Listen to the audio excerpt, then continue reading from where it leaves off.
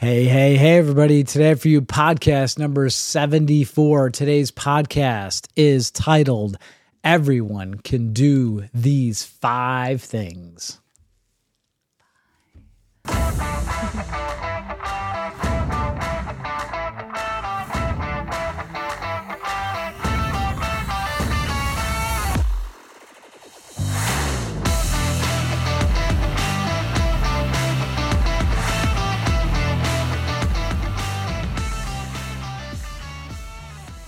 Hey, everybody. Welcome to this week's edition of your weekly Limitless Life Network podcast. I'm Dr. Pete Lombardi, and sitting next to me is the lovely Sandy Lombardi. Hello. And this is the Limitless Life Network, where we flesh out the limitations that are preventing you from reaching your goals and living the life that you were called to lead. And last week's podcast, I think, was a pretty big hit. What do you think? Yeah, we had a lot of questions that came in privately about eating carnivore. Yeah, that was cool. It was really cool. And Sandy actually recorded. Well, we recorded together. She was the sole person in front of the camera yesterday. And we put it on the YouTube channel, how to make bone broth. And it took her like 2 minutes to make it. And check it out if you're interested in learning the simple recipe of making bone broth, and super delicious and really nutritious. So, so thank you for being listeners. Thank you for liking, following, sharing, subscribing. I know I had a couple of people said that they shared last week's podcast with a bunch of their friends. So that's super cool. And if you're a new listener, welcome aboard. We love having you here. And that's great. So let's get on with the show. And we've got some more cool things for you this week. And I think these are actionable items. What do you think? Yeah, absolutely. Okay. And we titled it, Everyone Can Add These 5 Things. I had another title that was, according to the title analyzer, a better title to use, but it kind of came off as a negative spin. So I didn't want to use that, neither did Sandy. We like to stay positive. So, the backstory is there's not a lot of backstory, except I think last week I digested a lot of different content. I digested a lot of resource, and I went through, and I don't know, I just every once in a while I fill my brain with a ton of new research and information, and I love to purvey. I love to pass it on after I've run it through my filter. And hopefully I boil it down and break it down into something that's more meaningful and simple, because sometimes you can get overwhelmed with too much information. Right. Okay. So what's our first one? Number 1 was get outside for the morning and evening sun. Okay. Well, that seems like very generic, right? But here's the reason why. And we're going to talk about this with point number 2 as well. The morning and evening sun is much different than the midday sun. And it has to do with the color spectrum of light.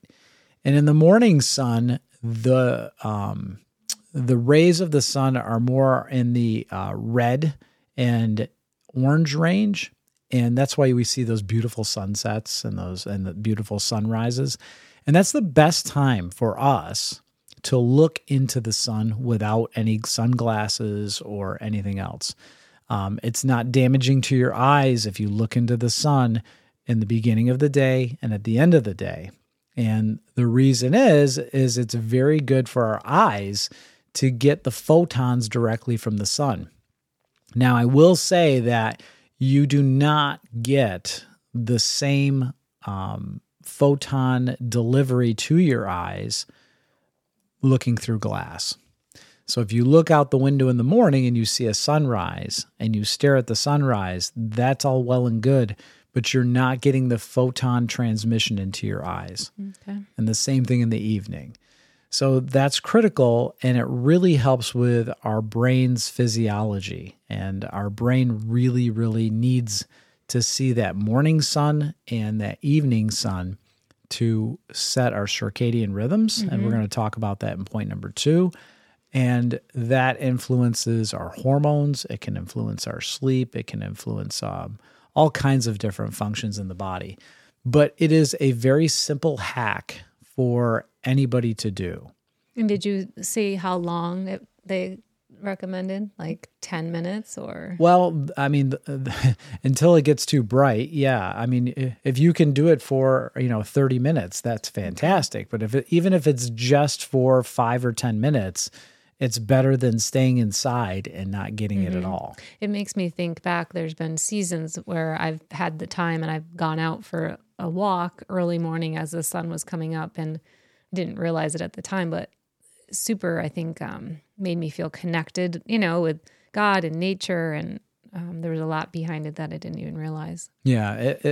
It's one of the reasons that you feel that calmness and that soothing of watching the sun come up through its whole cycle of sunrise is just that very thing, is that those photons reach into our brain and stimulate it in such a way that that's what we need. We're created to see that. So in our modern world, we have kind of remove that from the equation of our daily life. And so you can simply add it back in. Yep. Okay. So that's the whole purpose of this. It's much easier to add things into your life than it is to take them away. So that brings us to point number 2. Which is block the blue light. Block the blue light. Well, a lot of people have heard of blue light blockers, right? Blue light glasses. Blue light glasses. So that's kind of what we're going to talk about here. Because of those different wavelengths, it's important to understand that at different parts of the day, our eyes are designed to take a certain amount of light. And in the Northeast here, we tend to look at light early in the morning via television, via a phone, via a computer screen, and also in the evening we do that. And those are the times when we need to be getting more of the red light. And so that light that's being transmitted to our eyes at those times of the day is really not good for our circadian rhythms. It's really not good for our sleep patterns. And I'm going to recommend that everybody does is that anybody that's looking at a phone, a television, a Kindle, and you're looking at that early in the day or toward the end of your day, you should go out and get a pair of blue light blocker glasses, and you should get the red. There's different prescriptions. And I'm going to recommend that you go to the website blockbluelight.com. And they have either yellow lenses or red lenses. So the red lenses are meant to be worn in the morning and the evening, and the yellow lenses in the middle of the day if you're in front of a screen.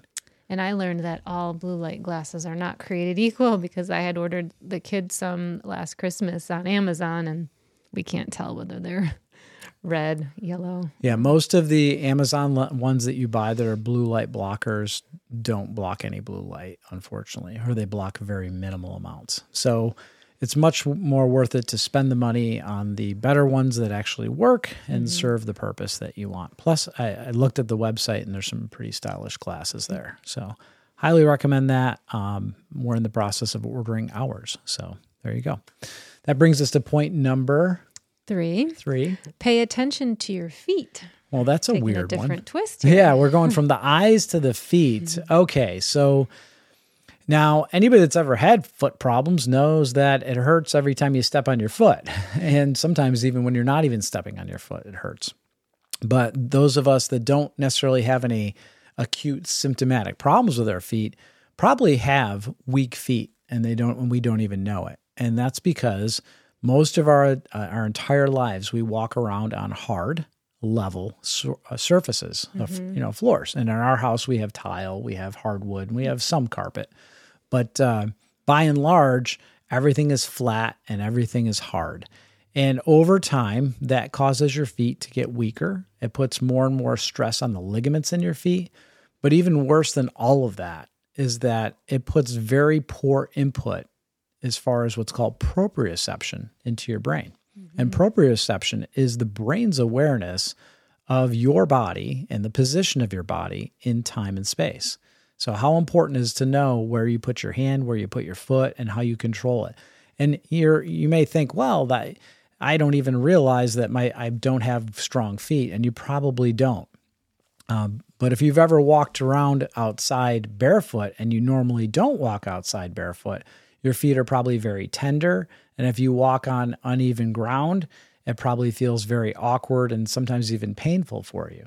And that's probably because your feet are weak. So this brought along, go ahead. Well, would that also indicate, like, if you have poor ankle strength, that would be, right, brought about because of lack of proprioception? Yes.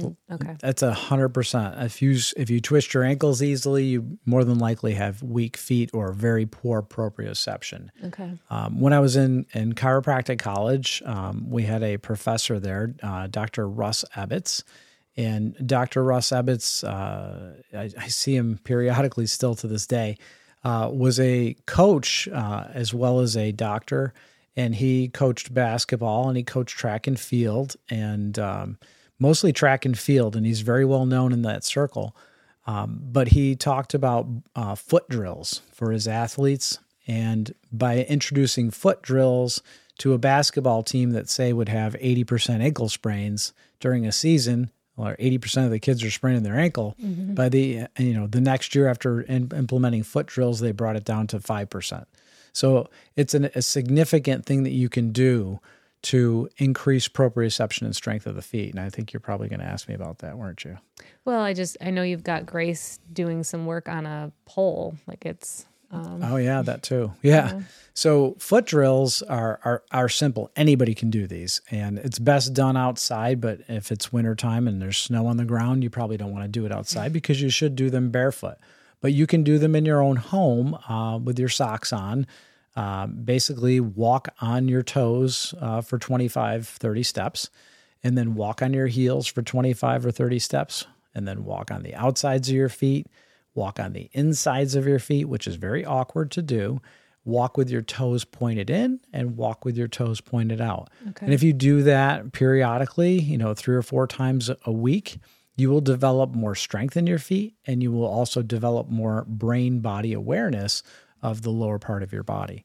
And we do have a lot of friends that their girls dance, and I know they've been talking about lots of issues with their feet. So these would be good tips for them to work on at home. Oh yeah, for sure. I think there was something else I wanted to mention about the feet. Oh, your feet also influence your posture. I don't know if you knew that. Didn't know that. Yeah. So what ends up happening is as you lose an arch in a foot, then your knee rolls in, and then your hip kicks out, and you continue to walk like that, and then your pelvis shifts, your spine shifts, and everything shifts, including your head, because our brains are programmed to always keep your eyes gazing evenly on the horizon. And so whatever it takes, whatever starts to break down in the mechanical chain from your foot to your eyes, your brain will adapt, and it will change the tension and tone of the muscles that hold your posture. And posture is a learned neurologic response. So you can't really change somebody's posture unless you change the underlying neurology. And oftentimes that's one of the ways we shift people's posture is by working first with the feet to get the posture to change. Okay, yeah. Yeah. I've seen you do that. So, yeah. And that brings us to point number 5. Point number 5. Can I even... Oh, wait. No, number 4. Number 4. Yeah. Your sorry. environment. We're going to talk about the environment that you're in. Yeah. So your environment is where your body is at any given moment. So we are in the Limitless Life Network podcast studio environment right now. So we're sitting on something hard. We've got microphones in front of us. We've got these lights shining down on us and looking at a camera. So that's our environment right now. And when we first started doing this, it made us a little nervous, and it caused our nervous system to react in a certain way. We're both much more calm in front of a camera with a microphone in front of us. And because of that, it's changed our nervous system. So we've adapted to this environment. True. And that's exactly what you do. You adapt to your environment, every environment that you're in. So the question is your environment good for you or is it not good for you? That's really the basic question here. And let me give you an example. We know a friend of ours who, there are 2 friends, a couple that we're friends with, who recently took in a foster child. And this foster baby was born into a very difficult situation, a very non-nurturing environment and was not doing well. Very, very small because the baby was not being fed well, not being taken care of well, and just in a state of like sympathetic fight or flight. Fight or flight. Right.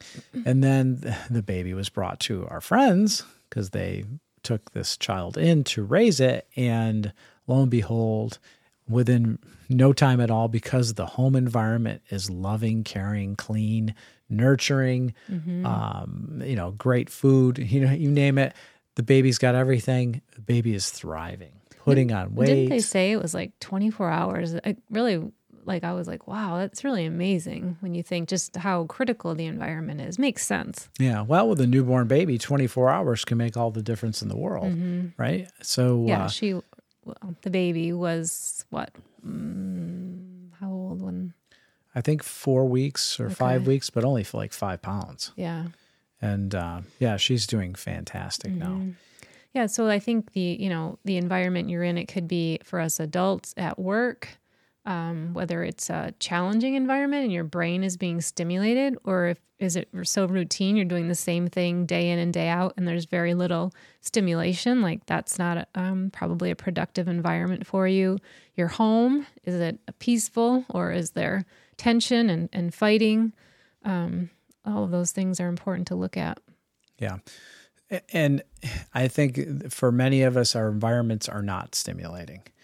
In other words, we're not working on trying to grow. We're just kind of kicking the can and we're just doing the same things day in and day out. It becomes very routine, especially with adults, right? So that brings us to point number 5, and I will not ask you to try to pronounce this. So thank you. Point number 5 comes from a podcast that I listen to periodically called the Huberman Lab podcast. And Dr. Huberman is a neuroscientist, and he interviewed a pretty famous guy today named David Goggins, who's a Navy SEAL. He's known for being an ultra marathon runner, but he's most known for what? He just does everything hard. Right. Like so that's like the harder the challenge. That's I have read one of his books. Yeah, that's his thing. Is he always tells people stay hard, right? So that's his thing. But Dr. Huberman listened to David Goggins tell a story for about an hour, and he said, "I've got something to share with you."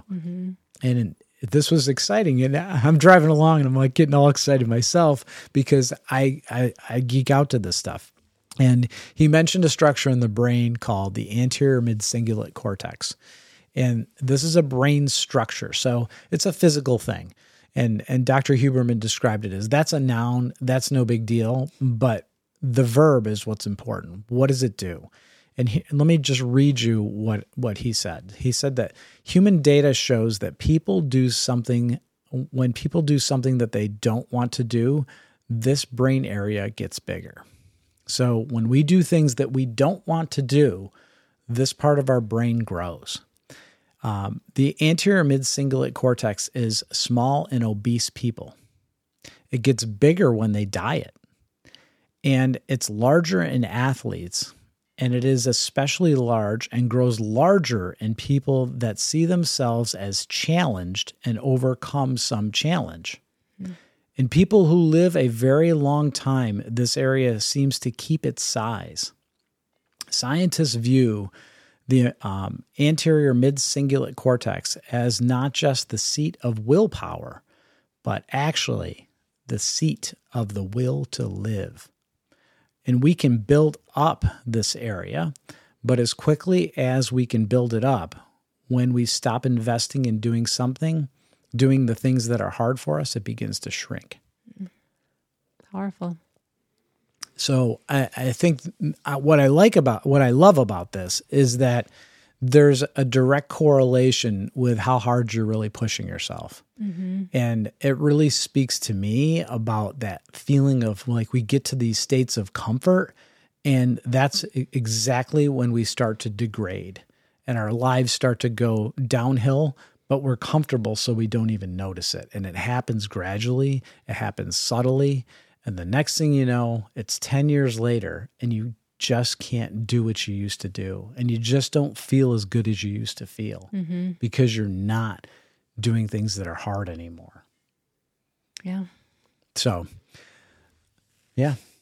It made me think we came back from our trip to Colorado, and it looks like we may be helping Nate and Sam and taking care of Brooks on a fairly regular basis. And I was super excited. And then the reality set in a little bit. And I said to Pete, this is going to be really kind of time consuming and hard to juggle. And I'm like, that's what I wanted. And why am I feeling that way? And he's like, I really thrive when things are hard. It's going to be great. And it's funny. That was before you stumbled upon this week. And it's true. Like, I think human nature, we can start to get in a rhythm where, okay, it's starting to get a little, I have things under control. And then, but I want these new things. And then when the realities are coming, I get a little bit like, oh, but it's to push through that and really embrace the next challenging thing in your life and constantly growing. Yeah. And so what ends up happening though is that things that are hard eventually will become easy. Mm-hmm. But don't be like, oh, I did the hard thing and I'm done. Right. Because that's when that anterior mid-cingulate cortex begins to shrink now. That was the point I think he was making to David Goggins. Like, he achieved these hard things, but they were no longer hard to him. So he had to find the next thing. Yeah. Right? And he's constantly reminding himself that there's still things that are hard. Mm-hmm. And he's still got to go find those hard things to do. Right. And I realize it's taken me a long time, but I realize that I do best when I have something that I really have to work hard at. Mm-hmm. And I know that you guys will too, because your brain is going to develop better pathways, but the anterior mid-cingulate cortex is not only an area that's going to speak to your longevity, but it's a sign of whether you're really living or dying. Great. Yeah. So that's all we have for this week's edition of your weekly Limitless Life Network podcast. Be sure to tune in each and every week so you can stay connected, be inspired, and keep moving toward your best life by stripping away your limitations. And we will see you next week. Have a great one.